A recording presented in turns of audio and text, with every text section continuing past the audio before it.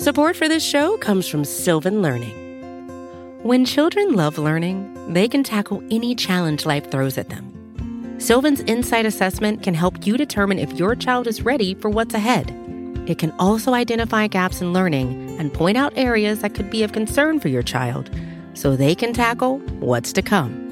And right now, it's the best price of the year at $29.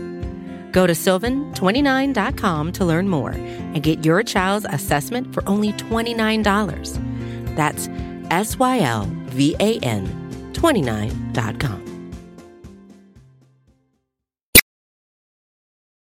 I just find the opposition to the filibuster to be such a infuriating position to have, because you're acknowledging that we're going to do nothing about climate change until the planet melts. If we have to wait for 8 to 10 Republicans to decide to do something about climate change, the Senate is going to be underwater.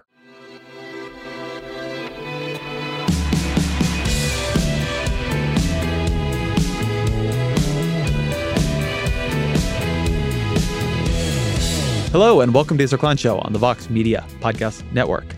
My guest today is Dan Pfeiffer, probably best known now for being co-host of Pod Save America, but he was, of course, communications director in the Obama White House, and he is the author of the new book, Untrumping America. And this is a great conversation to have right now, both about political strategy and the Democratic Party in this moment, but also about the broader context in which the Democratic Party is taking place and trying to figure out its way forward, which I think is often understood to be the context of Donald Trump, but in a very fundamental way that I think is not rigorously looked at or argued out well. It's actually the context of Barack Obama and what he succeeded at and what he failed at. So we dig into that pretty deeply here.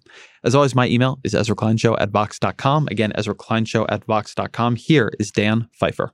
Dan Pfeiffer, welcome to the podcast. It's good to be here. I want to start with something you say in the book that a lot of people are not going to like to hear, which is that Donald Trump is a heavy favorite to win re-election. Why do you think he's likely to win re-election? Well, a couple of reasons. One, incumbents usually win. Incumbents in strong economies usually win. And it's hard to know as we sit here today in the middle of the coronavirus whether the economy will look as strong in November as it did when I wrote that. But we should bet that he will have a relatively strong economy. And one thing I think that people don't really recognize, I've seen this a lot in polling and focus groups this time, which is for a lot of voters, 2 terms is the default for a president. And so there's a high burden of proof on the challenger to convince the public to shift horses in mid-race. And so given all those things, and then you add on top of that just a general electoral college advantage, I would have a very different answer if we had a national popular vote election. But given a Republican electoral college advantage, we have to see him as the favorite, and to think otherwise would be to have a campaign strategy not based in reality. One of the things that on the one hand makes Donald Trump look weak is that despite how strong the economy has been, and again, let's imagine we're having this conversation pre-coronavirus for a minute, because things are going to change and that may change. But given where we've been, Donald Trump has never done as well in polling as you would have thought he would, given the state of the economy. That if Barack Obama had this economy from basically the beginning of his term, he would have been at 56% or something. On the other hand, something you hear when you talk to people who are doing focus groups, and that I was also hearing when I was talking to somebody who runs a big organization that does a lot of canvassing and door knocking, is that a lot of voters have ended up in this place with Trump, which is, I don't like him. I don't like how he acts. But if you look around, things are pretty okay for me. The economy's doing pretty well. We're not in a major war with anybody. And so the thing that Democrats are going to have to manage is there's a lot of personal dislike of Donald Trump.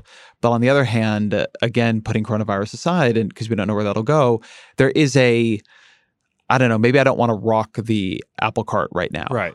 I mean, that is ultimately the challenge. And national polling is of limited utility in understanding presidential elections anyway. But I think it's particularly true given Trump's approval. Because of how polarizing Trump is, obviously a topic very close to your heart, the approval ratings are dragged down by very, very low approval rating in large populist blue states. And so when you look at what Trump's approval rating in Wisconsin is, it's very close to where Obama's was at this point in 2012, which is right around 48, 49. And that is a number at which he can win. It's not a guaranteed win, but he's at the 3-yard line. And so what Democrats, I think, have to really think about is, how do you create a permission structure for people who don't like Trump, but feel nervous about change to go your way, right? And that is ultimately what our candidate's going to have to do. And whether it's Biden or Bernie, that's going to be a very different approach. But if we just simply spend the whole election telling people how terrible Trump is, we will just be telling them things they already know. And you have to tie Trump's behavior, the things people don't like about Trump, to a specific opportunity cost in their lives or in the country. When permission structure got popularized by David Axelrod in 2008, what it meant was Barack Obama is a young African-American candidate with a funny name, without that much experience in national politics, who is running for president 4 years after being in the Illinois State Senate. And the way that you guys thought about building permission structure was bringing in functionally graybeards to come in and say, this guy is fine, right? A Colin Powell endorsement, that kind of thing. What does a permission structure look like here, be it Biden or Bernie? What are the kinds of events, people, figures, endorsements, whatever it might be, that you think would give people that license to say, things might be okay right now, but I'm going to jump? Really, as we think about it, it wasn't just like graybeards in 2008. It was a whole host of things, right? Which is the whole theory of our 2008 campaign was Democrats in the primary and then voters in the general wanted to make Barack Obama president, but they were hesitant for all the reasons you cited: lack of experience, questions of electability. He didn't look like any president we previously had, right? So a whole host of things. Like the reason winning Iowa was the first part of our strategy was we believe that gave a whole host of voters permission to do what they wanted to do. And so here it's the inverse, right? We think a lot of voters don't want to reelect Trump. So we have to give them permission to do that. And I think what that means is I don't think it's like endorsements per se, although if you had some sort of bipartisan endorsements, that would be helpful. Since Mitt Romney just recently said he would subpoena Hunter Biden, I don't suspect he's going to be on that list. But it is, voters took what I truly think is an educated risk on Trump. They knew who he was. They knew he was crass. They knew he was dishonest. They knew he might be personally corrupt, but he would shake up the system. And so you have to show that he didn't actually shake up the system. And then you have to convince him to take a risk on another person, right? And that could be for big structural revolutionary change, or that could be for a return to the quote unquote normalcy of an Obama-Biden era of politics. And that's the Democratic primary voters will choose which of those they think is best. I'm not going to hold this whole conversation in the Trump context, but I do want to talk about one other piece of this that I think is a tension in your book and in the election right now, which is Trump's single best asset is the economy. Just full stop. Yep. And so when I think of what a permission structure for a lot of voters who are somewhat attracted by Trump's economic successes, which we can talk about how they're a continuation of Obama-era trends, but they are what they are, is you would want figures they associate with the economy to come out for the Democrat. But one thing that's happened particularly on the left of the party is a confrontational attitude to the figures who are associated with that, right? So, Elizabeth Warren going to war with billionaires and Bernie Sanders, luxuriating in Lloyd Blankfein's condemnation and so on. And look, I'm not personally a fan of a lot of these Wall Street and hedge fund people. So emotionally, I enjoy it and I enjoy the Twitter fights. But when I do talk to voters, many of whom care a lot about where the stock market is or what's going on in their 401ks or, just they watch CNBC or they worry that you would tank the economy and it would hurt them, it creates a tension between two things that I think are big in the Democratic Party right now, which is on the one hand, the need to deal with voters who don't love Trump but are nervous about change. And on the other hand, what you say is the fundamental divide in the Democratic Party, which is between restoration and transformation. Is this just about going back to where we were before Donald Trump, or is this something much bigger than Donald Trump that needs structural change? And I think that where the Democratic Party is, most of the arguments are around that, but there is very little arguing done on behalf of voters who maybe don't want that much change, because that very rarely reflects the most engaged primary activists, voters, et cetera. Right. I'd be curious to hear you talk a bit about that. Yeah, I mean, there is no doubt that there is this tension that the tension you've raised has been throughout this primary. And when you get further away from the activist class, which is basically what the difference between Iowa, New Hampshire, the Nevada caucus, and then South Carolina Super Tuesday, the further you get away from the hyper-engaged activist class, you get more of a nostalgia for sort of a restoration as opposed to a revolution. Now, I think there is some context to that, which is Biden certainly represents a return to, at bare minimum, Obama-era normalcy, right? Like we knew things were okay back from the perspective of a Democratic voter. Things were, even if they weren't, we didn't get everything we wanted, the country felt safe and secure and that we had decent, good people in the White House, and this would be a return to that. And it seems like a safer bet. It's hard, I think, this is perhaps a broader conversation, but the Democratic Party is in a weird place because we've been dominated by three figures for more than a decade now. Really, even if you go back that we've dominated for several decades by the Clintons, Obama, and now Trump. Right. Trump is the figure that blocks out the sun. And so anything that is a discussion about where the party should go is filtered around how that helps us beat Trump. And that sort of, I think, limits the nature of that discussion in a way, because there is this question around everything is like Elizabeth Warren's policies are the most popular in the party by far.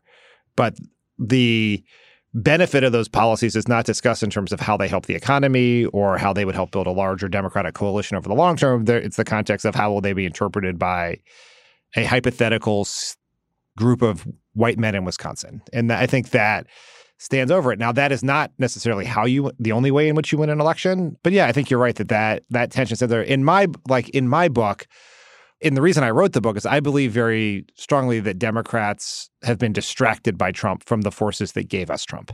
And that when Trump is gone, whether that is at the end of this year or 4 years later, if we don't deal with the forces that led to Trump, we're just going to end up with a smarter Trump. And that's what scares me. And yet you can see the tension of that just in the book's title, which is Untrumping America. Yes. Yeah, that's right. I mean, that is the incentive system right there, right? One reason everybody focuses on Trump is like that's where the attention is, the curiosity goes. I mean, if I had named my book like How Donald Trump Polarized America, that's not what the book is. But and so I do think one of the difficulties here is that all the Democrats are operating in this incentive structure, where, as you say, where a lot of the Democratic voters are is the first question is, what do you do about Donald Trump? And then everything beneath that is a subordinate question. Yeah. And I certainly understand that. I actually wrote the book that way in the sense that I structured the book to try to first section was to sort of disabuse Democrats that Republicans were going to have an epiphany and that Donald Trump was an aberration. And then the second part was how you beat Trump, because I think that is this looming question over everything. And I think it's important to think about that question in the context of what comes next and not just like what's the shortcut to doing it now. And that's why I think it's important. That's why I think it's important and unfortunate that the two candidates who remain in this primary are the ones who I think have least grappled with the political forces that led to Trump. I want to put a pin in that. That's a provocative statement. We're going to come back to it. I want to try a theory out on you. Just so to situate us in time for listeners, we're talking a couple days after Super Tuesday. This is going to come out after another batch of primaries. So I'm not going to locate us too much in this moment. But I think that Joe Biden's win on Super Tuesday requires some rethinking on the part of the pundit class. Oh, for sure. And in a way that I think isn't really happening because nobody's pressing it. Every time Bernie Sanders won, there's like this, everybody is wrong about socialism in America. Then Joe Biden does something that I would have told you was impossible, which is that he wins a high turnout primary. Winning a low turnout primary would not have surprised me. Winning a mid turnout primary would not have surprised me. For there to be a giant turnout and Joe Biden wins the new entrance into the Democratic primary, that was supposed to be what Bernie Sanders did. Eric Levitz at New York Magazine had this very cheekily written thing about how what Bernie Sanders wanted to happen happened. It just happened for Joe Biden. And one of the things it makes me think about is a problem among pundits is that we are not like most people. We're unbelievably politically engaged, unbelievably politically involved. We have very deep internal consistent ideologies. We're very issue-oriented. I mean, not everyone, and there are plenty of bad pundits, but I think in general, this is a way that folks who do this professionally differ systematically. And so when you hear people's theories of what will turn out voters, it almost always reflects that. It's almost always, if you had a candidate who was more straightforward in their ideology, less compromised, more exciting, to me, they would turn people out. But what Joe Biden then does is be muddled in his ideology, muddled oftentimes just in his straightforward speech, sort of runs basically as generic Democrat, runs in a way that annoys a lot of pundits, including me, right, saying that, Republicans will have an epiphany and he's going to be able to get things done. And then he gets this big turnout. And I think we need to at least ask the question of whether or not there is an attraction among people who get really into politics for transformational change. If you didn't think things are really wrong, you probably wouldn't spend all your time doing politics professionally. But for a lot of voters, not everybody, a lot of people are in very dire straits, but a lot of voters, and this goes way, way back in American political history, get scared by transformational change. Even if they could use a lot of help, they're worried about losing what they have. And I wonder how much what is happening with Joe Biden represents something that needs to be taken a little bit more seriously, which is a way in which the electorate is often systematically misunderstood by partisans who control a lot of primaries and control a lot of things going on, but are different in important ways in terms of what motivates them in politics from what motivates people who are a lot less attached to the political system. Yeah, I think there's a lot to that. And you guys at Vox had this very interesting article about the Elizabeth Warren bubble, which is if you literally almost everyone I know in my life, both people in politics and people who live here in California outside of politics, were Elizabeth Warren voters. If I had never seen a poll and I just did it anecdotally, I would think Elizabeth Warren would have gotten 80% of the vote, right? And that is true of Pod Save America listeners. You go to any show, and we did a show in LA right after Super Tuesday, and even though Elizabeth Warren was getting out of the race 24 hours later and everyone sort of understood that was likely outcome, everyone showed up in their Warren shirts. And if you live in a political bubble, that is going to impact your just how you view, sort of how you interpret events.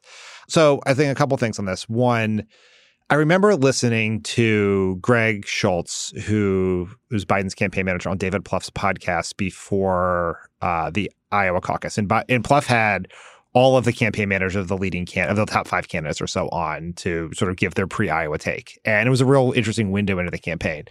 And Greg Schultz said 2 things that I took note of in there. One was that they would be viable in 95% of precincts. That turned out to be quite wrong and offered some very alarming window into their view, their data and analytics. Second thing he said is, how wrong was it? Quite wrong. I don't know what the exact numbers were, but he missed viability in a large portion of districts, precincts. And the other thing he said was, don't be so sure that a high turnout caucus benefited Bernie Sanders, not someone else.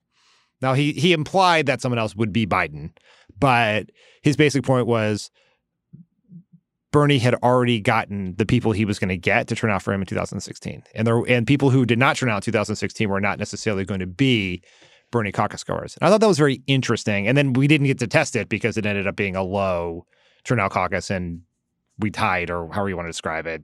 Bernie got the most votes. Pete got the most delegates. And what I think all of these discussions missed was that the group of people who have been sort of powering a lot of Democratic politics since 2016 are people who got involved in the process after 2016, right? These are the people who, you saw that Biden won voters on Super Tuesday who did not vote in the 2016 primary. And so these are people who have been motivated by Trump's election, who maybe thought, I could sit on the side, politics was not something I had to engage in on a daily basis. And now I'm voting in primaries. And Biden won those people. And I think it shows that a lot of the people you have to bring into the process are not ideological in the same way. And I think we confuse, I've been using, as I've been out talking to people, something that is sort of influenced by your book, which is that everyone in politics thinks the presidential elections are about ideology and policy, and they're about identity and personality. And I think pundits have to do a better job of understanding that fact, that voters are just simply not. This is something we've been arguing about in Obama land with people for a decade now, which is that voters are not ideological in the same way that reporters and pundits think they are. It has never been the moderate lane and the progressive lane. It has become the Bernie lane and the non-Bernie lane, which is now the Bernie and the Biden lane. But Warren's voters were not Bernie voters necessarily. Some of them were. But some of Biden's voters are also Bernie voters. And if you look at this entirely through the frame of ideology, then I think you're going to miss how voters look at it. Yeah, Trump's election is the example of that. I think a lot more of those lanes than people gave credit for was simply, it's a pro-system and an anti-system lane. It's not literally about Medicare for all. It's about the package of intuitions and gestures that lead to one vision of politics versus another, right? I get frustrated by Bernie Sanders people who say that Bernie is the only candidate, or Medicare for All candidates are the only candidates who want people to be able to go to the doctor and afford it. Yeah, it's murder if you don't support Medicare. It's murder if you don't. And by the way, as somebody who got in a lot of heat for saying that Joe Lieberman was going to cause the deaths of a lot of people by trying to tank the Affordable Care Act at the end, I do want to make the distinction that I think it's reasonable to talk about healthcare in terms of lives and lives lost. But there's a very big difference between a tactical disagreement on how will you actually pass a healthcare expansion and opposition to healthcare expansions.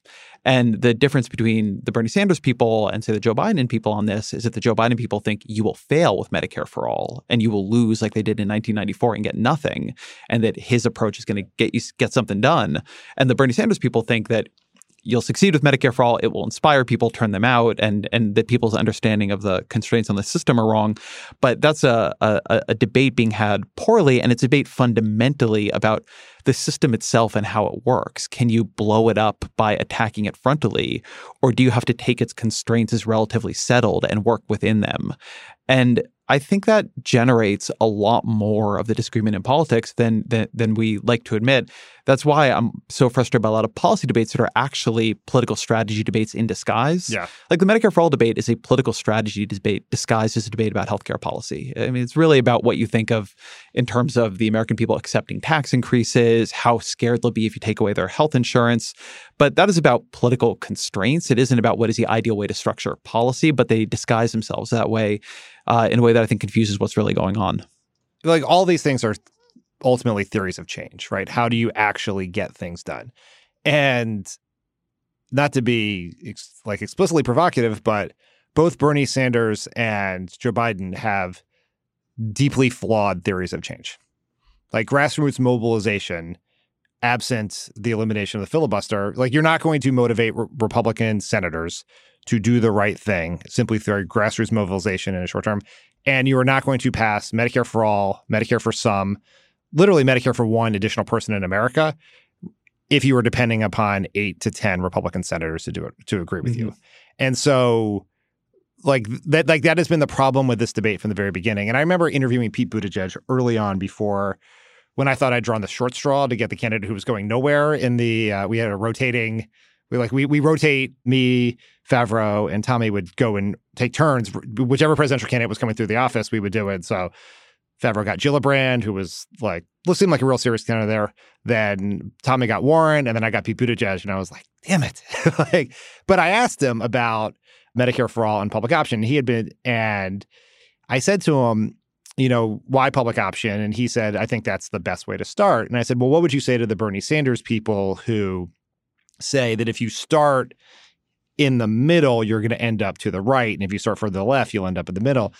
And he said, well, that's just a question of legislative strategy. And if that was the best way to get it done, I'd start with Medicare for All, which sort of laid bare the whole conversation, which is the substance in and of itself, not the most important thing. It's how you get it done. And he was very ambivalent on both. Because I don't think that's a bad thing either, because if you were to get a public option, that would be a gigantic, massive expansion of healthcare. I don't think being serious about process is a bad thing. Yeah. I actually think I had Pete Buttigieg in here, and we had a great interview very early in his campaign. And what was so striking to me about him then was he was really emphasizing procedural change. And I said to him, would you actually make the decision that candidates and presidents tend to not make, which is to expend your political capital on changing things like the filibuster first, as opposed to, just doing what you could to get an immediate benefit to people? Because if you do that, you never get the procedural changes. And he was very insistent that he would. And to be honest, I was pretty disappointed by where his campaign went from then. I felt at the beginning he was running as somebody who had seen the way the process broke down under Obama, had learned those lessons, and was front-loading that you have to change them to make America governable for the next 50 years.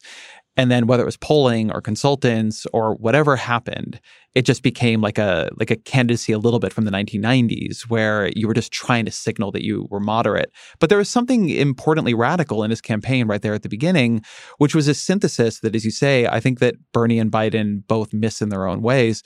Bernie's critique of Obama is so ideological that I think he and a lot of his supporters believe if you just had a more ideologically pure president, that the mixture of being of not compromising yourself down and of having an agenda that you believe is more motivating because it isn't compromised down would get you around the traps that ensnared Obama.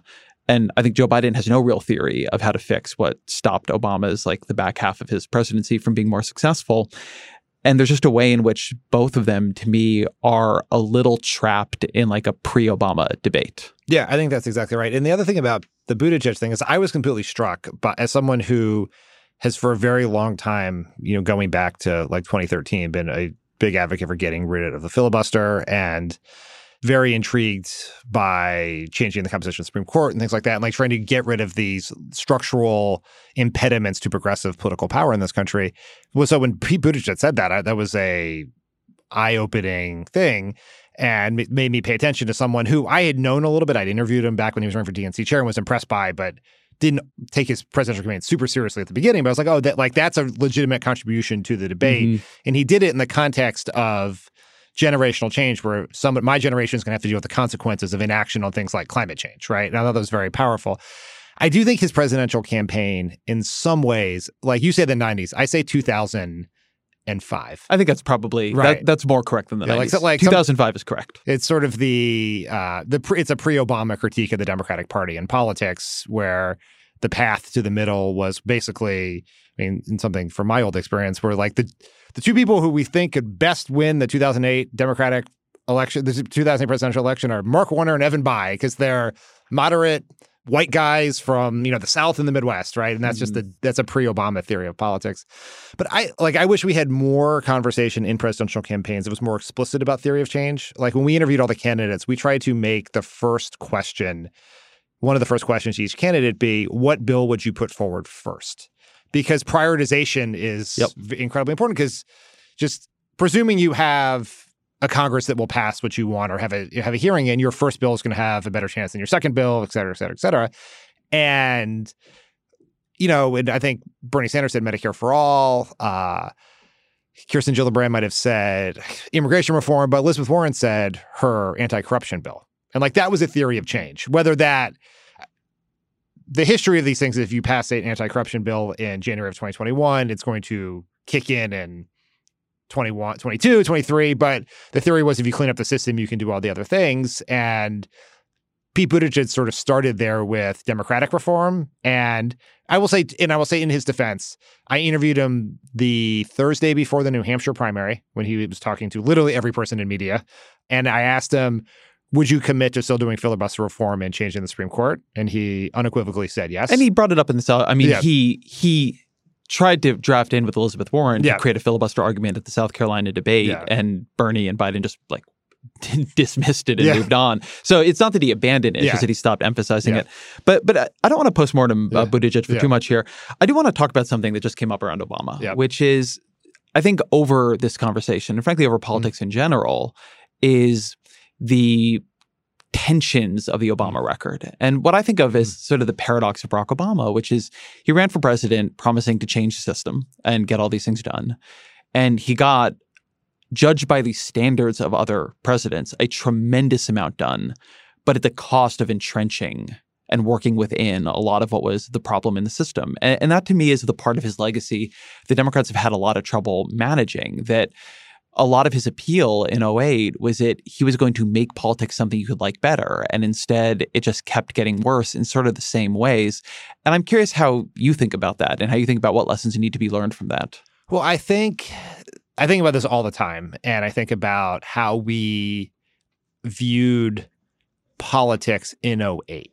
And I think we believed incorrectly that Bush and Clinton were uniquely polarizing figures that had to do with Bush's decision to go to the Iraq War and Clinton's personal conduct. And those were both things Clinton actually did and things he was accused of doing that made politics worse than it had to be, and that a different person could solve that problem, and someone with a broader appeal. And there were reasons throughout that 2008 campaign to believe that was possible. Obama was being endorsed by a lot of Republicans and a lot of Republican voters. So like one of our advantages in the Iowa caucus is that it's an open caucus, and Republicans a lot of them came and registered so they could caucus for Obama.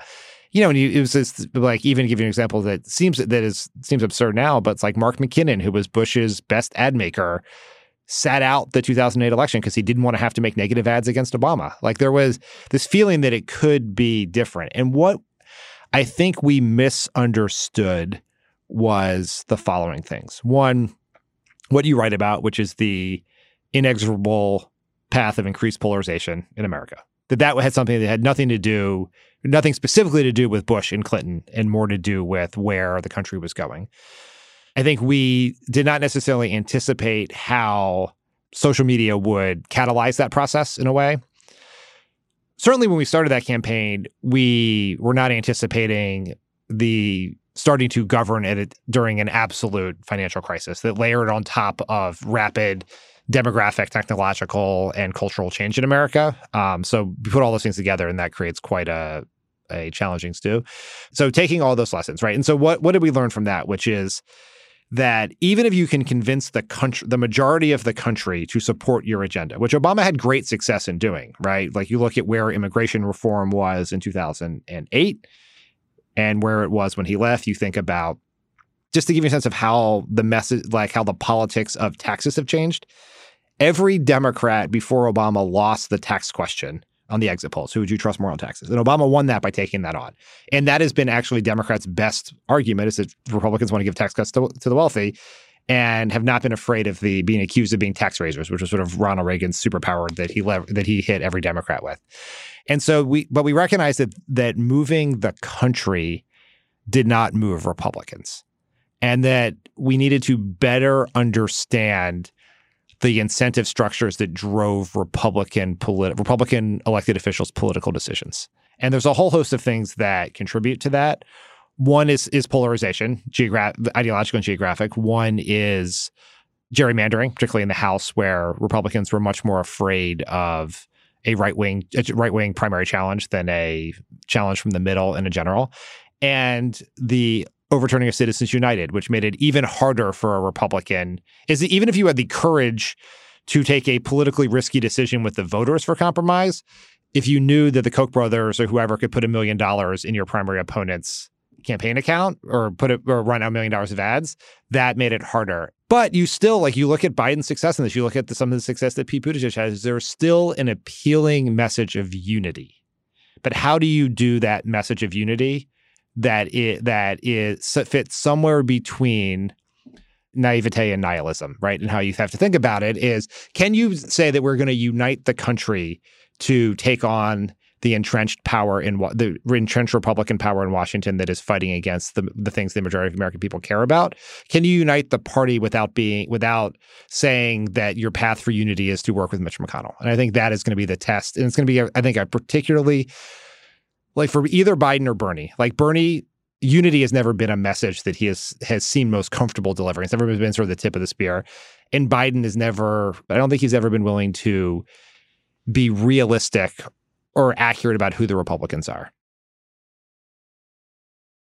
I did a profile of Joe Biden a couple months back. It's called Joe Biden Will Never Give Up on the System, or maybe Joe Biden Will Never Give Up on the Senate. People can find it if they search it. Yeah.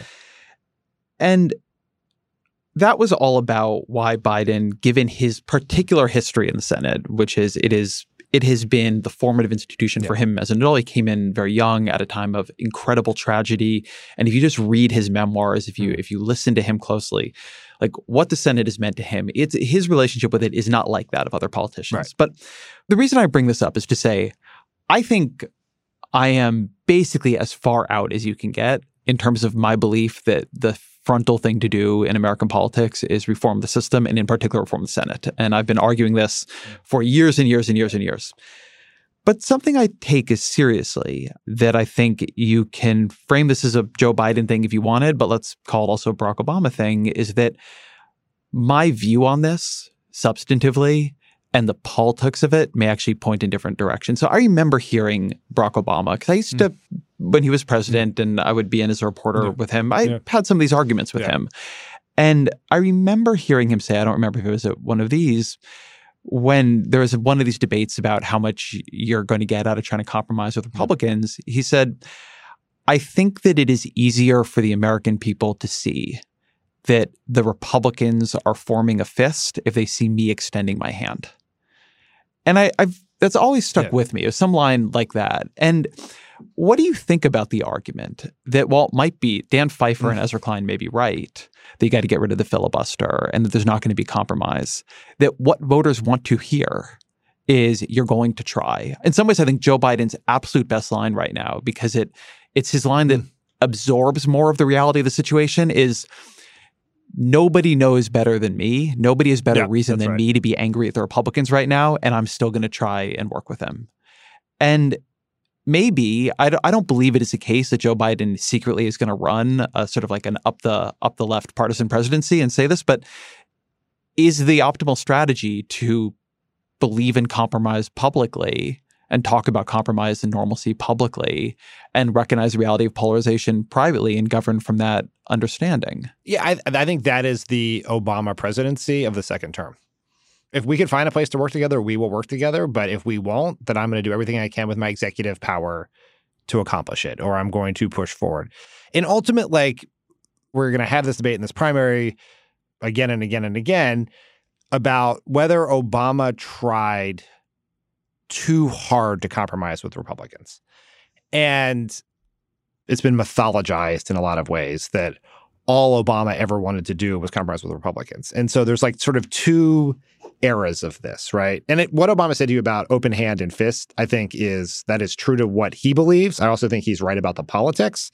And you saw it play out whenever we would have a massive confrontation with Republicans, because Obama would always come out ahead because people thought he tried to work with them and then they walked away. And there is real political benefit in that. And Obama used to say something I think is, I talk about in the book a little bit, is the thing is, whenever you're trying to do something that may be impossible, he would say it's better to get caught trying. And I think that is true of bipartisanship too. Now, you have to know when to step away from the table. But we're going to have this conversation about Obama and Social Security cuts and chain CPI and what happened in the summer of 2011. And I think in hindsight, we were overly optimistic about John Boehner's ability to deliver a deal. In hindsight, we would not have put reforms to chain CPI, which is a Social Security cut, into the deal.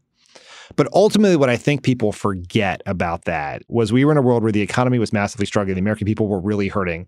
The Republicans were adamantly opposed to any sort of fiscal stimulus that would help people's lives. And he was trying to trade long-term fiscal cuts for short-term stimulus. Because what was going to be on the table there was potentially a expansion of the payroll tax cut. There were a whole bunch of ideas that our people were working on. And I think you have to try for those things, right?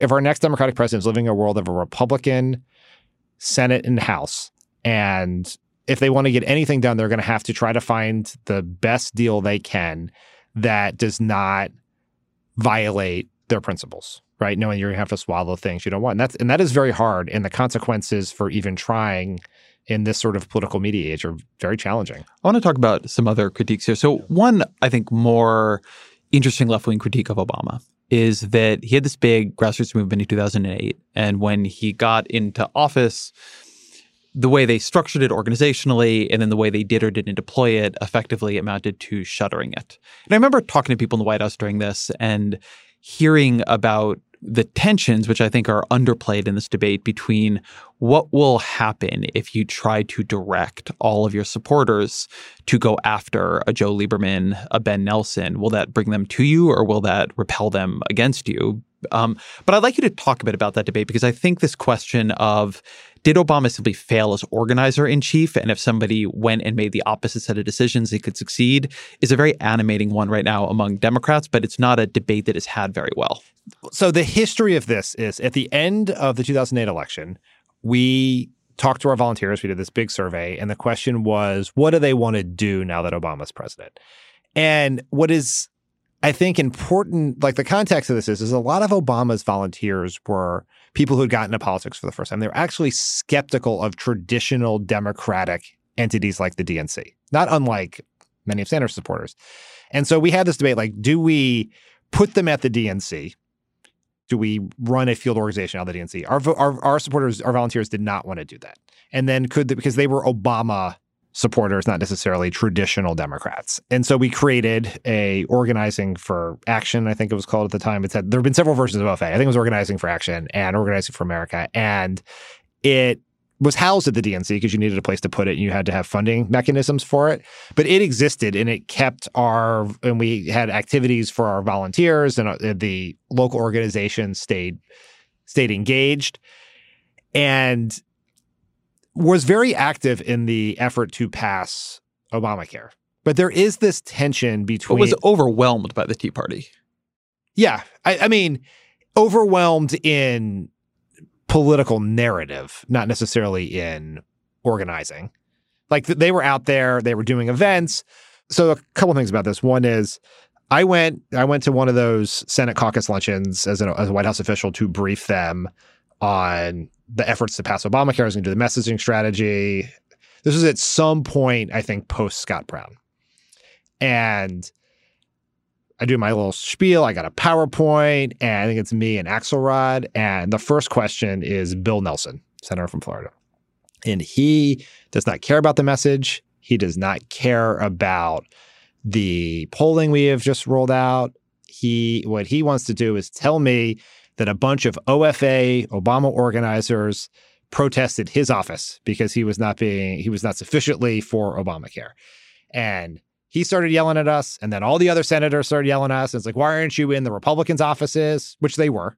But no Obama White House official had said, hey, local Tallahassee OFA organization, go protest Bill Nelson. This is decentralized organizing, so they did it on their own.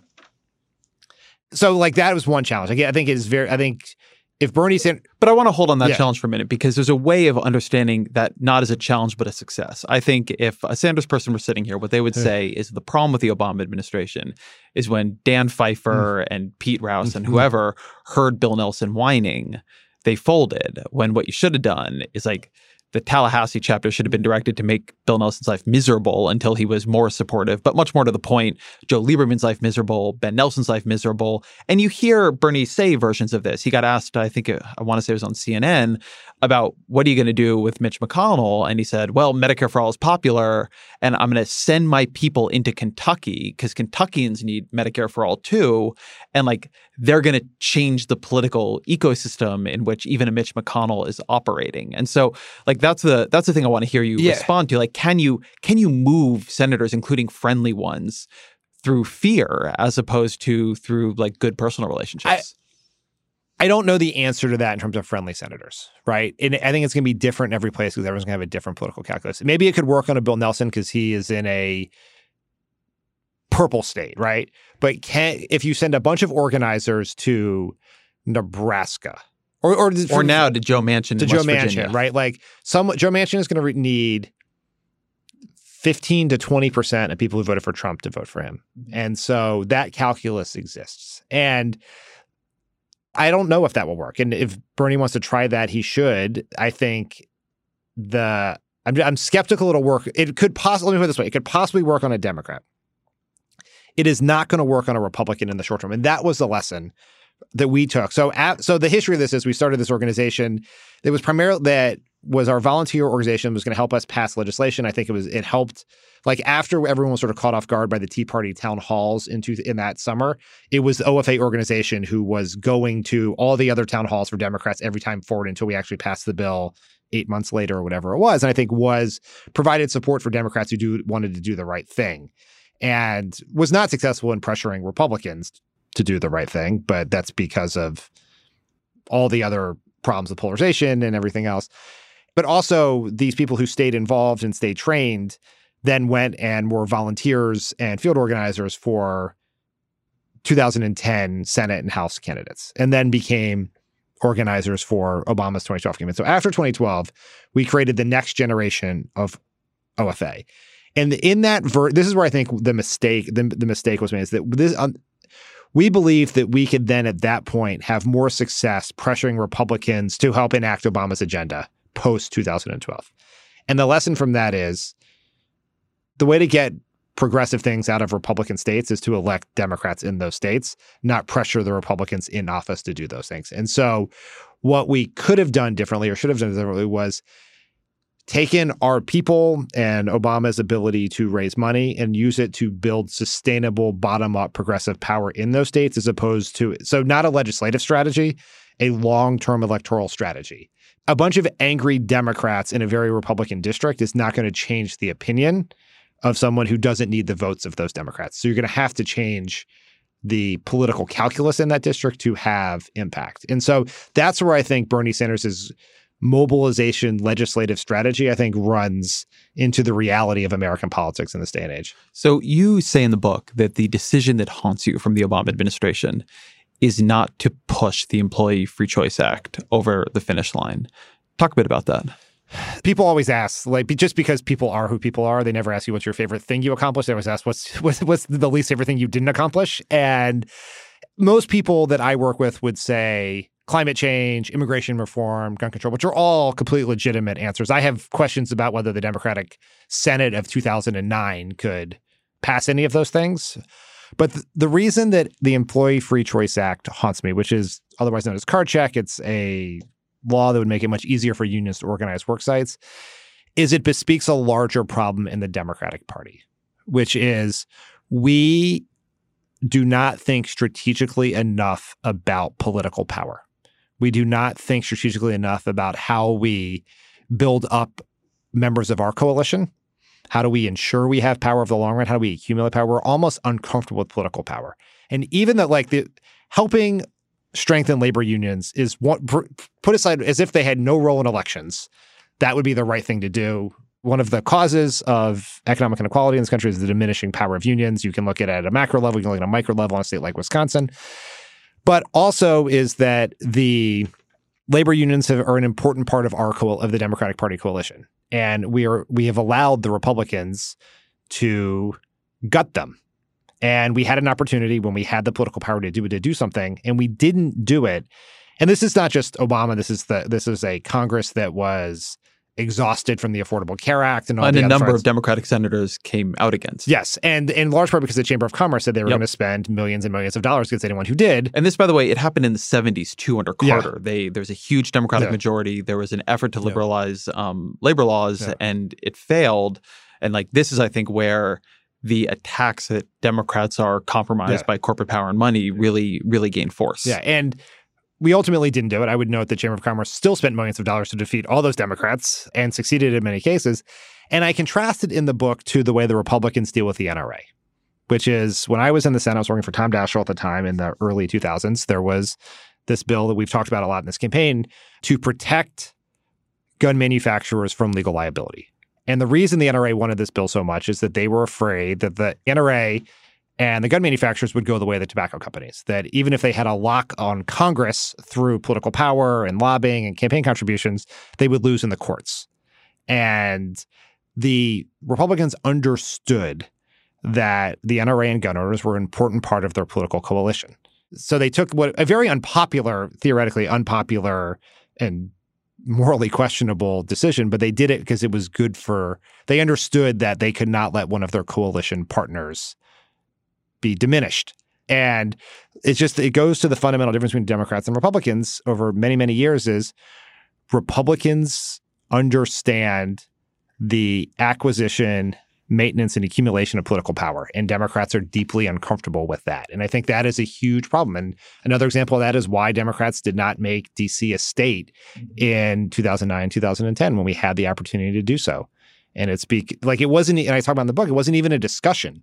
Like, I don't even remember a meeting where anyone talked about it that did not involve Eleanor Holmes Norton, the D.C.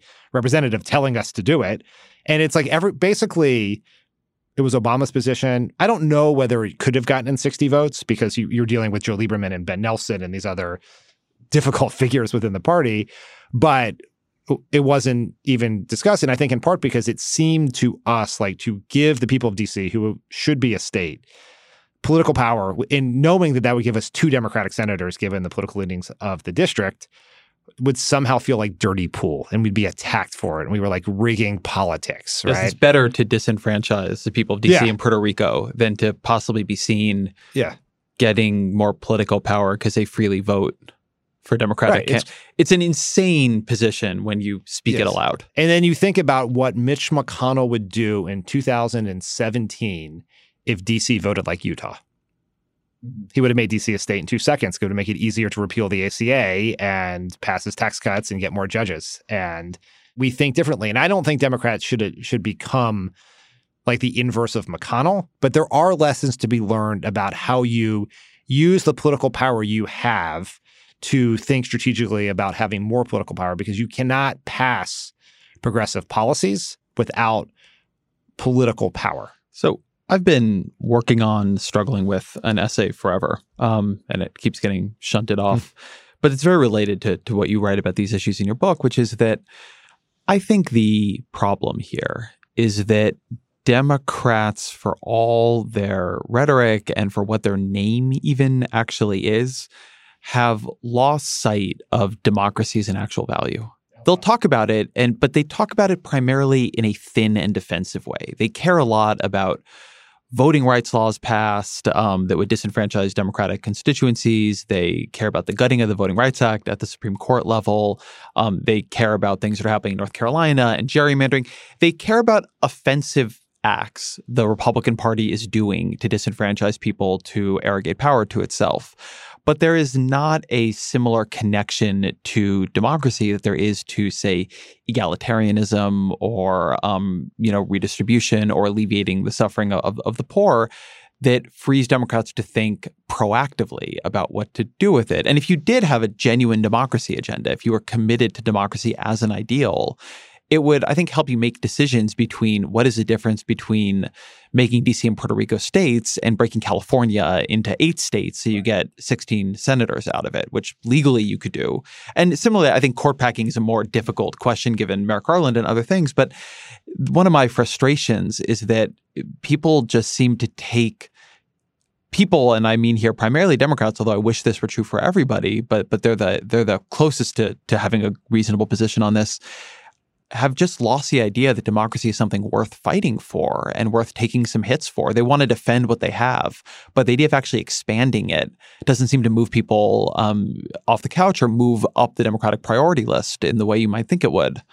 I mean, what you just said is exactly why I wrote the book. You are right that we get very upset and we will fight back when Republicans take Democratic power away from people, but we don't think strategically about the limits of democracy within the current system. And ultimately, what this, I think, truly comes down to is that our system, both a combination of decisions the founders made, the Senate, the Electoral College, plus sort of ruthless exploitation of the system by Mitch McConnell, the Koch brothers, et cetera, has put us in a world where a progressive, growing, diverse majority is going to be governed for decades on end by a conservative, shrinking white minority. And that means, like, one, I think that tests the actual strength of our economy, of our country, period. Like, is that even a sustainable way for, historically, that suggests that's not a very good way to run a country over the long term. Second, everything we talk about in this primary is whistling past the graveyard if you don't deal with that problem. The Democrats are always focused on what, we're not focused on how. And if you don't take those things on very aggressively, then it's like not just simply undoing voter ID. It's like or undoing voter suppression. What is the largest form of voter expansion you can possibly do to make it as easy and convenient for as many eligible voters as possible, and to think creatively about what the pool of eligible voters is. And you are seeing some progress with this on the voter side, with the real efforts to re-enfranchise recently incarcerated people like that. Like, that is something. The idea that someone would run for governor of Kentucky as a Democrat and have re-enfranchisement in their platform and win is a very positive sign. So there is progress, and this is where I think Trump is problematic, because it's like, if you can just get rid of Trump, things would be fine. But what I try to tell people is that Trump didn't break the democracy. The broken democracy gave us Trump. And I mean, quite literally. Yeah. I mean, it's like he got 3 million fewer votes. He won Wisconsin with fewer votes than Mitt Romney got when he lost by 7 points. Like, if you can't look at that, and if Trump wins or loses, he very likely lose the popular vote by more than he did in 2016. It's very possible. And it may be that if we don't address some of these things through voter expansion and, trying to tackle Electoral College, which is harder, that every Republican president ever elected in our future will get fewer votes But this is why I want to say why I say the Democratic Party on this, because something I'm going to hear immediately when this podcast goes up, if I don't say this, is from House Democrats who will note that the first thing they did in 2018 was they built H.R. 1, which was a big pro-democracy bill, which is not like everything I would put in the bill, but it's a strong bill. It's a very strong bill. It's a big step forward for the Democratic Party to make that their first piece of legislation. The issue is that if Senate Democrats do not believe expanding democracy is more important than preserving the filibuster, then H.R. 1 has absolutely zero chance of passage. And I think people need to really appreciate this. There is no way, like zero, H.R. 1 passes under the current system. You cannot do it through budget reconciliation. So the question for the Democratic Party, quite genuinely, is democracy, both majoritarian democracy in the Senate, right? The idea that passing things with 51 votes is actually the right way to run the Senate. But is it worth doing so you can enfranchise people, so you can make sure that we actually have a democracy in this country? And right now, the answer of almost every Democratic senator, and by the way, that includes not just your Amy Klobuchar's, but also Bernie Sanders himself, is no. Is the filibuster is great. We've used it a lot against Donald Trump. There was just a partial birth abortion bill that might have passed. Also, look, the Senate has a Republican lean. Yep. So if you get rid of the filibuster, that might just empower Republicans because they have more power in the Senate. I might answer to that it wouldn't have as much of a Republican lean if you got rid of the filibuster and made D.C. and Puerto Rico states. Yep.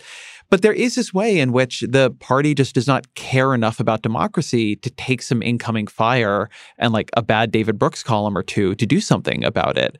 And I think that's long term, I think that's a much more immoral position than people give credit for. Look, Donald Trump is a great danger to the political system, and he would like to be a strong man if he had some discipline and focus and strategy about how to do it. And everything people say about him is true. But as you just said, like American politics is at real risk of entering an extended legitimacy crisis where Donald Trump could win his next election by losing the popular vote, and then Ruth Bader Ginsburg ends up leaving a seat, and so on and so forth. And you just have this minoritarian path to power that keeps entrenching itself and passing more decisions to give itself more power. And it's one thing to be making that worse. That's quite bad. But if you have the capacity to fix it and you don't, and you don't prioritize fixing it, then in some level you're complicit too. It is insane. Like, I honestly do not want to hear another politician who does not support getting rid of the filibuster talk to me about the importance of passing gun control laws. Mm-hmm. Because you need to get rid of the filibuster to pass gun control laws. And it's what Elizabeth Warren and Pete Buttigieg said in that debate. Yeah. And let's say Biden or Bernie change their position and they've decided they're against the filibuster, and so they get elected and they're going to go to the Senate, and the Senate is going to be filled with people who say they don't want to get rid of the filibuster, right? Bernie, if he's still there, people like Chris Coons and Amy Klobuchar, people like that are very passionate about this. And like, you got to test it, right? And I'd like, in that sense, I would put universal background checks on the floor, 90% support. Everyone wants it, and the Republicans are going to filibuster it 4 months after losing a presidential election. And I have never been like a one-issue voter. And I'm obviously, our nominee is almost certainly going to be someone who doesn't agree with giving a filibuster. I'm definitely going to vote for them. I'm going to knock doors for them. I'm going to donate to them, all of that. But I just find the opposition to the filibuster to be such a infuriating position to have, because you're acknowledging that we're going to do nothing about climate change until the planet melts. If we have to wait for 8 to 10 Republicans to decide to do something about climate change, the Senate is going to be underwater. And I think that the politics in Washington are being naive about not just the substantive consequences of ignoring climate change in favor of a relatively absurd Senate tradition, but the political consequences of it. You see that somewhat in Bernie Sanders' support, right? And you see that among young people. The Sunrise Movement is they are radicalized around this issue because they know this is going to affect them in their lives. And turning a blind eye on that out of procedural concerns is, to me, an insane political position for the Democrats to have. And just an insane moral position, I think, for anybody to have. I mean, this to me is, we've been spending some time here critiquing, let's call it the establishment or mainstream wing of the Democratic Party. This is a critique I really do have of the emergent left, though, which is, I think they are so focused on an ideological critique of the party that they don't have an institutional critique of what holds things back. So universal background checks being a good example. There is a deep belief on the left that if you can put forward bills that are popular and argue for them, you can pass them. And I think nothing shows the fallacy of that more clearly than the filibuster. And yet when I talk to people on the left and when you just like literally ask this question directly of Bernie Sanders, the answer is either it's not thought about that much or Bernie Sanders actively opposes getting rid of the filibuster. And just in general, I think a problem for Sanders has been that he and many in his coalition find a lot of just the work of politics grimy. Sanders runs way behind in endorsements where you might expect. I think this might look like a very different primary if he had done the work to get endorsements from people like, I don't know, Sherrod Brown and Tammy Baldwin. There are liberals who are important figures in the Democratic Party who agree with Bernie Sanders on a lot of issues, who, when he had dominated in Iowa, New Hampshire, and Nevada, might have been willing to come on board if, the right conversations had been had. But instead, a lot of the left is simply furious at Elizabeth Warren at the time that we are talking. She did not drop out before Super Tuesday and endorse him, as opposed to wondering why that political work hadn't been happening.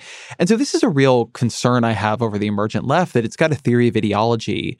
It's got a theory of organizing, but it doesn't, in the way that I think it believes it does, have a theory of politics, because it's turned off by a lot of the transactional nature of politics.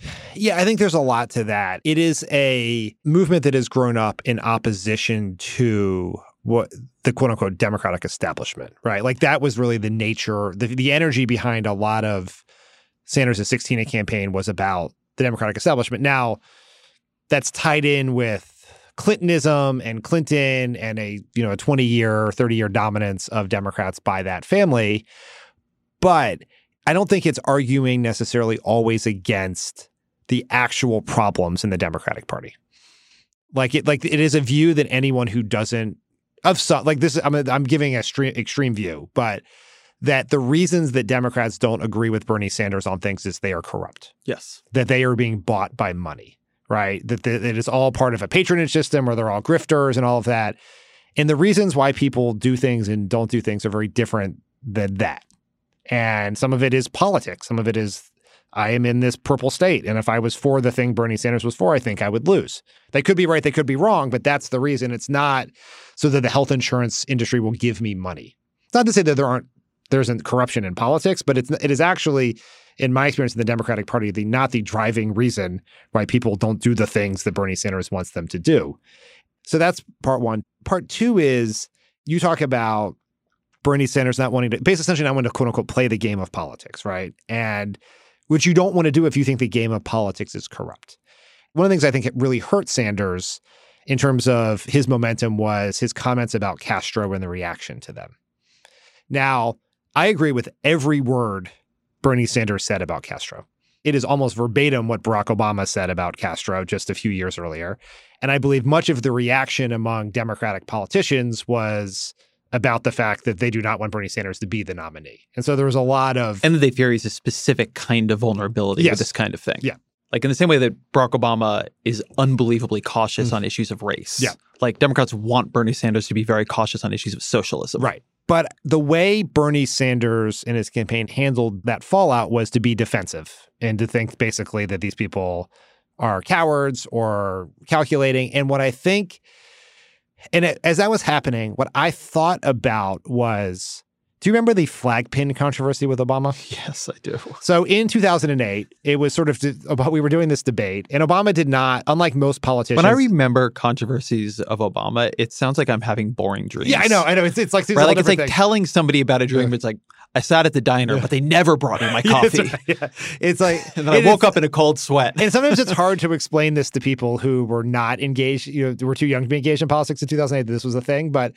Unlike many politicians after 9/11, Obama did not wear a flag pin most of the time. Like, I think he would wear it if he was meeting with the military or something like that, but traditionally he does not put it on. And it was like almost unintentional in his part. Like, he sort of thought, and this was a very Obama way of thinking, that what a cheesy way to show your patriotism. Like, who is more of a patriot because they put a flag on, right? You have these people who were lying about the Iraq War who wear all the flag pins, right? And that doesn't mean that they're patriots. And it got asked at a debate, a completely absurd debate hosted by George Stephanopoulos and Charlie Gibson.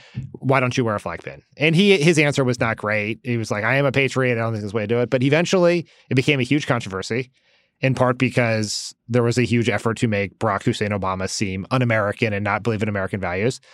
And I remember sitting on that campaign thinking, Obama is right. like, F this. Like, you shouldn't have to wear a flag pin. He can convince people you have to wear a flag pin. And what did Obama do? He put on a flag pin. And I think sometimes you have to learn in politics to just eat shit, you know? And sometimes, like, there was a way in which Bernie could have been more, like, after the fallout happened, he could have, even if he didn't agree with the reactions of Donna Shalala and some of the Florida members of Congress, he could have acknowledged their concerns in a way to move on to the next thing. And there's a stubbornness and a refusal to do so that comes, I think, from an idea when you believe that most people in your party are corrupt. They're corrupt cowards, and therefore their concerns cannot be legitimate, or I can't even pretend even if I don't agree with their concerns, I can pretend to acknowledge them or that I will too be corrupt. And that was the thing Obama had to learn, was sometimes you have to play the game. That doesn't mean you do anything corrupt, but sometimes you just have to have a strategic retreat on some things so you can pass your bigger goals. Yeah. And one of the things that I think you get into here is the particular way that Bernie Sanders and his supporters talk past, let's call it the liberal wing of the Democratic Party, who they often consider even so to be, unacceptably compromised, is that a lot of those folks, by virtue of not running in a state as blue as Vermont or just having been through different experiences and taken different lessons, have maybe started in a pretty similar place. Bernie Sanders' policy views are actually not particularly unusual for the Democratic Party. H.R. 676, which is a single-payer bill, was a very popular bill to co-sponsor in the House. There are a lot of Democrats in the Senate who will say that something like Medicare for All is their goal. But a lot of them, having either lived through the failure in 1994 of Clinton's bill or the Tea Party backlash around Obamacare, and particularly the backlash when I think it was 3.5 million plans got canceled that were really shitty plans. Yep.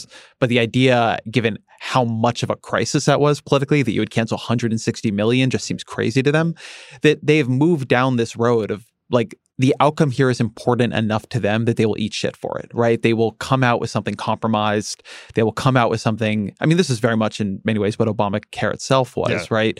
It happened in the shadow of the 94 failure. And it was an effort to include things like an individual mandate and other things that were supposed to, like, weaken opposition, which sort of half worked. It weakened opposition in industry and so on. And now that's looked at as unacceptable. And there are a lot of parts of it that I personally dislike.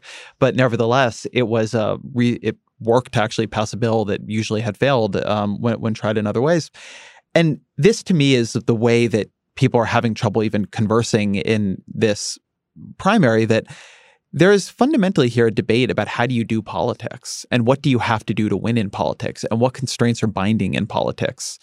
And if I moderated some of these debates, I would like to have some debates actually on that issue. Like, I would like to keep the candidates off of this question of my plan would be better if I had a magic wand, and force them into this question of how do you do politics? Because something that's interesting now about the choice Democrats are confronted with is much more than Joe Biden has a theory of policy for the country, he has always had a deep theory of politics. He's somebody who likes the practice of legislative deal-making. He's somebody who believes deeply in pluralism. It's why he'll talk about things like we need a Republican Party. I mean, he's somebody who really believes that when American politics is working, it has this deep transactional nature to it, and Bernie Sanders doesn't.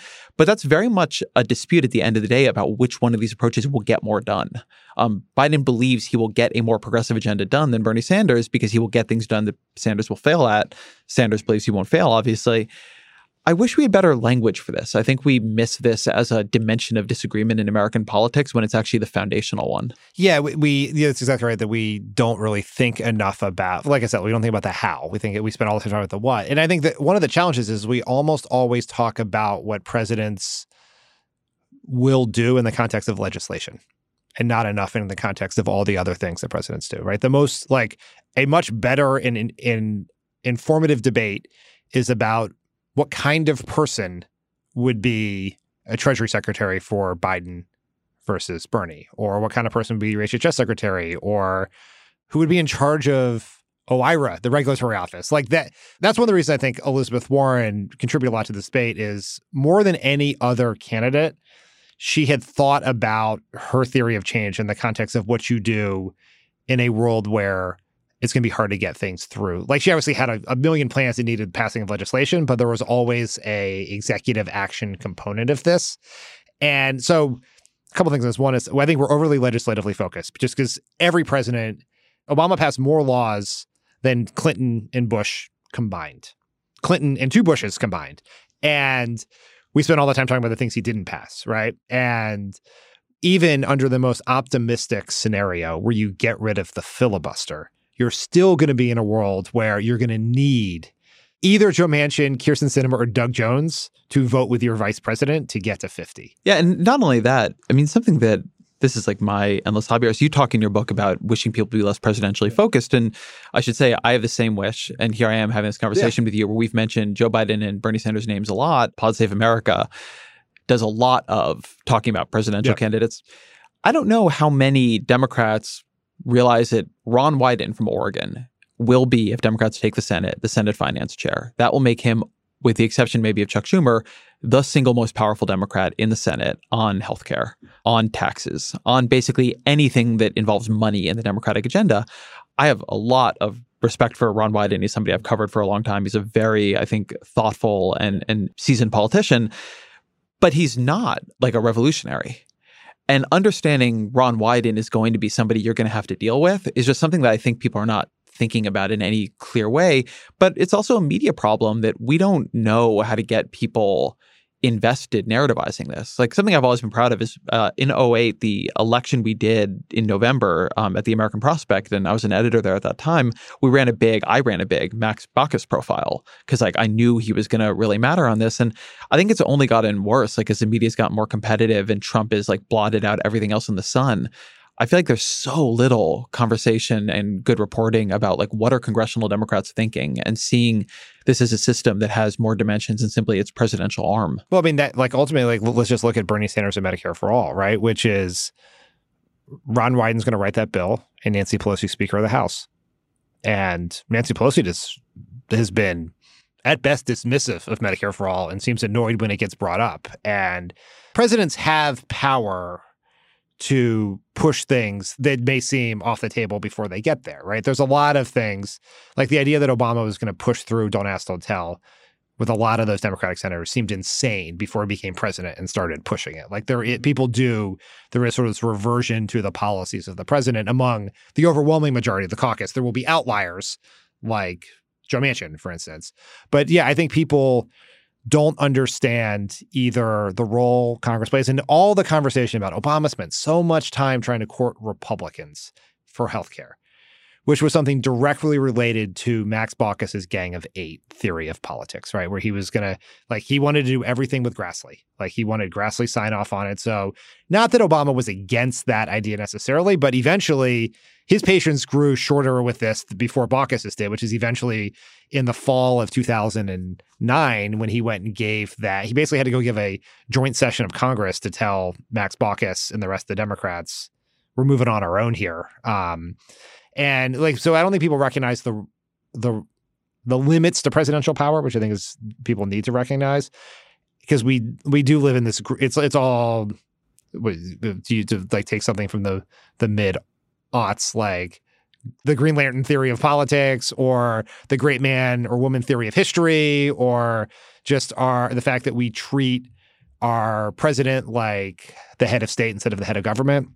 All those things, I think, put undue expectations on what a president can and can't accomplish. And we don't spend enough time looking at the other people who do it and the other ways to get things done. The fact that, what happens at the state level is not necessarily as important as our president is, because the governor can't order the United States to invade a country. But in terms of like impacting people's lives, like the governor of California's ability to give people better health care and higher minimum wage and all of those things in places where the president can is incredibly notable. Let me inhabit the other side of this debate for a minute, which is that by the same token that there are real constraints, there are also imagined constraints, or within democratic worlds, social, financial, and to some degree even a little bit transactional or corrupted constraints. And something you talk about in your book is the influence of the consultant class on the Democratic Party and the ways in which that has become malign. Could you expand on that a bit?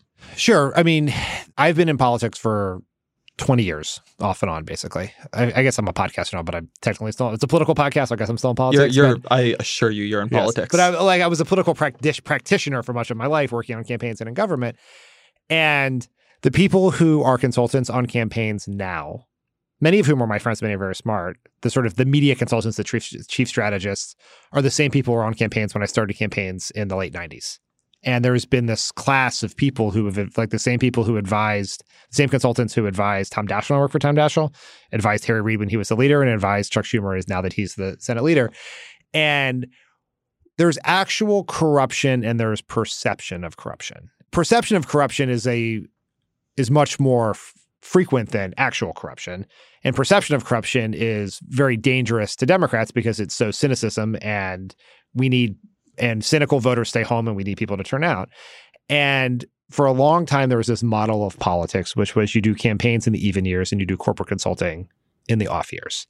And the problem is the Democratic Party, starting with Obama, now even more so, has become more oppositional to corporate power. And I know that's going to seem crazy to some people who on Bernie's campaign who think we're not, but definitely the Clinton era Democratic Party was much big business friendlier than the Obama era party. And in the party now is even less so as sort of corporate America has rallied around Trump, right? We've become less friendly with Wall Street. We've become less friendly with Bernie Sanders and Elizabeth Warren, I think, deserve a ton of credit for driving that 100% of credit. And even in particular... And the rise of small donor democracy, making that more possible. Yes, we become less dependent on... Bernie Sanders has shown that you do not need to hold a single fundraiser to be a massively well-funded candidate. And I hope everyone takes that lesson going forward. But I just think there's the real dangerous situation where people are naturally cynical, where the people advising politicians who say they're fighting for expanded healthcare are also working for the insurance companies, right? And I talk in the book about the fact that the Democratic Party should think about a rule whereby if you want to consult for the party, you cannot consult for corporate interests for some period of time, much like in government, right? If you want to, under Obama's rules, if you want to work in the administration, you can't have been a lobbyist for 2 years. You cannot work on anything. Although there were people who got waivers. There were a small handful of people who got some exceptions to it. And some of them were people who were lobbyists for good things, right? Yes, but some of them were not. There were some that I wish we had absolutely not done. But the overwhelming rule was if you had lobbyists for... The good example is a guy who had been the lobbyist for the campaign for tobacco-free kids got an exception to work on tobacco issues at HHS. There were some that people who worked in the defense industry who got some to work for Bob Gates at the Pentagon, which was not a good idea. But you couldn't be a lobbyist. You couldn't work on anything in which you had worked on for a few years. And once you left, you could not interact with the White House or the administration in any way on any issue in which you had a financial interest, right? For 2 years. So the revolving door, like that should also apply to political work as well. Because I think I'm not advocating purity tests, but I don't think it's good politics to say we can't do Medicare for all for political reasons, even if those political reasons are legitimate. But if the person advising you to do so is someone who has also worked for the opponents to Medicare for all, or currently working for the opponents for Medicare for all. Let me ask you what's going to be a bit of a delicate question. Joe Biden has reemerged as the frontrunner. Yep. Something striking about 2016, and I did reporting on this at the time, was there was not a big movement from inside the Obama administration for people to push that Joe Biden should be the successor. Hillary Clinton wrapped that up pretty quickly. Yep. And I talked to people then who, would say, I love Joe Biden, but as president, it's a little bit hard for me to see, doesn't run meetings well, et cetera. In 2020, there was also not a notable coalescing of the Obama people around Biden. You were in the Obama White House and you know a lot of these people. Can Joe Biden do the job? Would he be a good president? 100%. I have no doubt he could do the job. I have no doubt he would be a very good president. And I think obviously experienced. I think he would have a very good team. Like he is, like we talk a lot about people who, like one of Trump's great failings is he hires all the wrong people. Biden has a history of actually hiring some of the best and smartest people in the Democratic Party at very young ages and keeping them in his orbit for a very long time. Like take Ron Klain, for instance, who worked for Biden in the Judiciary Committee at a very young age, was Biden's chief of staff, one of, I think, the most talented government officials in the entire party. People like Bruce Reed, who worked for Biden, Cynthia Hogan, who was his counsel for a long time. I think Biden would bring the best and the brightest into government, which I think is incredibly important. And Obama had that ability because there was this sort of JFK-like excitement about government again. And I think Biden would do that in a world of people really like Joe Biden. Like there is a tremendous well of affection for him among people in Democratic politics. And because of the urgency of taking on the task of undoing what Trump did. Like there's an urgency to it that I think would bring people in. And the question of why people didn't rally around him right away is, I think there are a couple reasons for it. One is, I think a lot of people weren't sure he was the best person to take on Trump. Particularly Obama people who believe very strongly in a theory of change of politics, that maybe the best person is not a former vice president who has been either a senator or vice president for the entire lives of anyone who's under the age of 45. Like I'm 44. Joe Biden had been a senator for 3 years when I was born in his home state of Delaware, and he had been my senator or my vice president every day of my life until 2017. And so there are electability questions there, profile-wise necessarily, right? And then I think some of us, and I certainly felt this way, which is we adore Joe Biden personally, just absolutely adore him, and have witnessed uphand him deal with tremendous tragedy in his life. And sort of the last thing anyone wanted was for this to go poorly for him. Like he had been this, I think, truly historically great and nationally beloved vice president. When he left, he was incredibly popular, more popular than Obama in a lot of polls. And the idea that he could end, that the last moment of his political career would be losing, finding out that he was coming in third in a hotel room in Iowa or New Hampshire was concerning. Like from a personal level, you didn't want that for him in any way, shape, or form. And I really regardless, I remember thinking after Iowa and New Hampshire, I was like, I just hope, not as a voter, not as a person thinking about who's the best person to beat Trump, I was like, I just hope whatever happens, Joe Biden wins South Carolina so he has that moment. I didn't necessarily expecting that would then launch him through Super Tuesday to become this leader in the primary, but just because you care personally about him. And like all of us were involved in talking to each other in 2015 when he was thinking about running, very late in the process against Hillary with a similar conversation. And that point was, we thought that it was probably too late to actually win, to actually be the nominee. He was interested. But one thing I heard when I talked to not you specifically, but people like you, you kind of people, yes, us, is that one of the difficult things about being an Obama administration staffer to move from sort of Obama to Biden is that Obama has this very cool, calculated, technocratic style, like reads every briefing book, knows the issues better than the policy people do. Former law school, constitutional law professor, Harvard Law Review editor, et cetera. And that Biden, in part because he was there to balance Obama out on the ticket, has this more emotive, interpersonal, intuitive, like I know this guy and I looked into his eyes and I can tell you that. And that it's just a very different model of running a White House. I think in some ways, like the intensity of how people run the White House is just diminished in the age of Trump because like the comparison is Donald Trump, not Barack Obama. But I'm curious about the differences also in how they would run it, because Biden is a very different personal style than Obama. They could not be more different. Obama is an intellectual politician. Like he thinks about politics in a very intellectual way. Which doesn't mean, this is not to lead into I think it's a false aloof critique, because he loves to be out with people and he loves talking to people, but he thinks about, he's just a very intellectual human being. And he thinks about things in a very linear, numeric way of every meeting as like three things, 1, 2, 3, right? Point 1, point 2, point 3. And Biden is much looser. He's a gut politician. He makes his decisions from his gut. Not that they're not informed or well thought out, but it's a very different approach. Like a meeting with Biden and Obama is very different, right? Obama like runs a meeting. He makes sure everyone talks. He very explicitly ensures that the people who disagree with him get a chance to say it because he wants that. And he, like, everything is a strategy with him. Like, he will go into a meeting and he will argue the opposite of what his eventual decision will be to test his eventual decision against everyone. Biden is very different, right? He comes in, like, things are much more related to experiences he's had or people he's met on the trail or politicians he's worked with. He projects it. It is really gut. And I think they would run different White Houses. I think that a Biden White House might be more, I don't want to say staff driven, but I think Obama was sometimes like he could also be the best staffer. And I don't think Biden could necessarily be the best staffer. And so Biden tends to pick one chief of staff who is a very, very talented person and empowers them and lets them run a lot and sort of works with that person in a way that Obama had a sort of a different approach. Not that Obama's chiefs of staffs were not quite talented, but Obama sort of worked with lots of different people.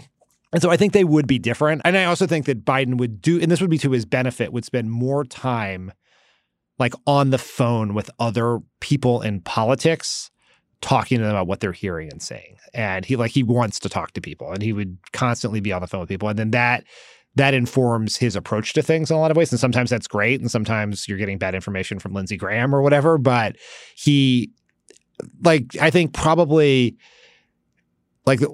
there was always this discussion about how Bill Clinton was up all night on the phone with members of Congress getting intel and things like that. And why didn't Obama do that? And he did it more than he got credit for. But I think he would see more of that with Biden, as he would be constantly talking to people. And I think sometimes that is great because you get better intelligence. Sometimes it can be paralyzing in your decision-making process. But Biden's a pretty good decision maker when the time comes. One other question sort of related to this, sort of not. We've talked a bit about, both here and when I came on Pod Save with you on my book, about polarization being this bigger structure that is enveloping a lot of different kinds of politicians. And it'll envelope Joe Biden too, or Bernie Sanders too.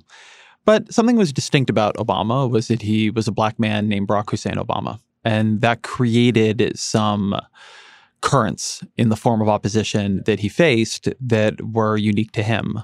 How do you think it will be different for Joe Biden or Bernie Sanders to be president? Do you think there will be a noticeable difference in how the Republican Party responds to them? Do you think there will be things they could do that Obama shied away from or couldn't do? Just what do you think the difference is as the Democratic Party is now, it seems to have come back down to two white men? This is a hard question because it's sort of a lot of what people misunderstood about the 2016 politics, about the 2016 election, was that the biggest case for optimism for Hillary Clinton was the view that Barack Obama represented the nadir of Democratic Party performance with white voters. Barack Obama 2012. And that Hillary Clinton would somehow do better with white voter. Even if there was this drop-off in African-American turnout, that would be made up by white people who could not vote for Obama because he was black. And that was a fundamental misunderstanding of politics because Hillary Clinton actually did worse than Obama. And enough so that we went from a massive electoral college victory to losing, to the blue wall collapsing around us. And so it's not evident to me. I don't think the Republicans will be more willing to cooperate with Bernie Sanders or Joe Biden than they were with Barack Obama. I think Fox News is going to have to make some real programming changes because a lot of what they started running post-2009 were things that were racial grievance oriented, right? All of a sudden, Fox News became very interested in stories about groups of African-American children beating up white kids on school buses, right? I don't think that becomes the new Black Panthers. Right, the new Black Panthers. If Bernie Sanders is president, Fox will only talk about socialists, right? And the fear of socialism would be the thing that would drive it. I'm not sure what it'd be with Joe Biden. I don't think the Republican Party will act differently per se. I think that in some of the critiques of the Obama administration about things he did do or didn't do or how he approached, that you hear a lot from the left, are done from this racially blind perspective, I think, which doesn't acknowledge how the media and politics generally treats things from a person of color versus a white person, right? And we've had this conversation as it relates to gender in this election, the things that Bernie Sanders can get away with, Elizabeth Warren cannot, right? Or Joe Biden or Pete Buttigieg can get away with, and Amy Klobuchar cannot.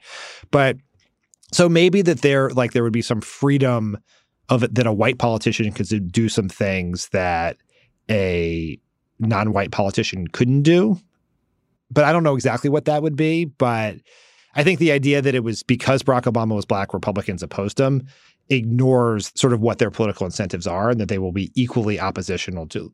I believe if Hillary Clinton had won and Republicans had taken the House, had kept, Republicans still had the House, she would have been impeached earlier in the calendar in her presidency than Donald Trump was, right? And that wasn't, Hillary Clinton is white and Barack Obama is black. And I think we should expect a Republican House to be equally rabid against a Democratic president going forward. I don't want to be dismissive of the role that race plays in this, because it certainly does. And I guess I put this example is like we hit I think it was recently the 10-year anniversary of the beer summit. Yeah. I had to do some interviews for NPR retrospective on the beer summit. An oral history. The beer summit was the thing that actually happened. It was on This American Life. Wait, really? Yeah. Oh, wow. And it was viewed at this time as this moment in politics that, like, this was the premise. A lot of these stories was that was the moment when politics became radicalized on racial lines, because Obama made that statement about the cop and Henry Louis Gates. And my take on that was not the moment. But, like, obviously Joe Biden or Bernie Sanders, that was the moment as opposed to a consequence of the moments. Yes. But like if Joe Biden or Bernie Sanders got asked that question, they answered it with the exact same words that Barack Obama did. It's treated very differently. Mm-hmm. If Joe Biden or Bernie Sanders says, we didn't build that, that's treated very differently than if Barack Obama said it, right? If civil unrest happens around Ferguson, that's treated very differently with Bernie Sanders and Joe Biden as president as if Barack Obama is, right? Both in expectations of the president to speak to the concerns of the protesters and the political consequences of it happening on their watch, right? And I think that overlies everything. I don't know that means Mitch McConnell treats them any differently, but there is a political context around it that I think is often not thought about. And like, I think this is an element of politics that some on the populist DSA left don't think enough about, is the racial context of these things, right? Where politics since the 80s, the Republican thing, basic message is Democrats want to take things away from hardworking white people and give them to people of color who don't work. And when you have an African-American president in the middle of a financial crisis with a housing crisis and all of that, that political context overhung everything in a way. Like the makers-takers argument of Paul Ryan and the ilk is about Black people and Hispanic people and the president. And there's a reason, I guess I'll put it this way, there's a reason that Newt Gingrich called Barack Obama the food stamp president. I think it's a good place to come to a close. Yeah. So last question always here. What are 3 books that have influenced you that you would recommend?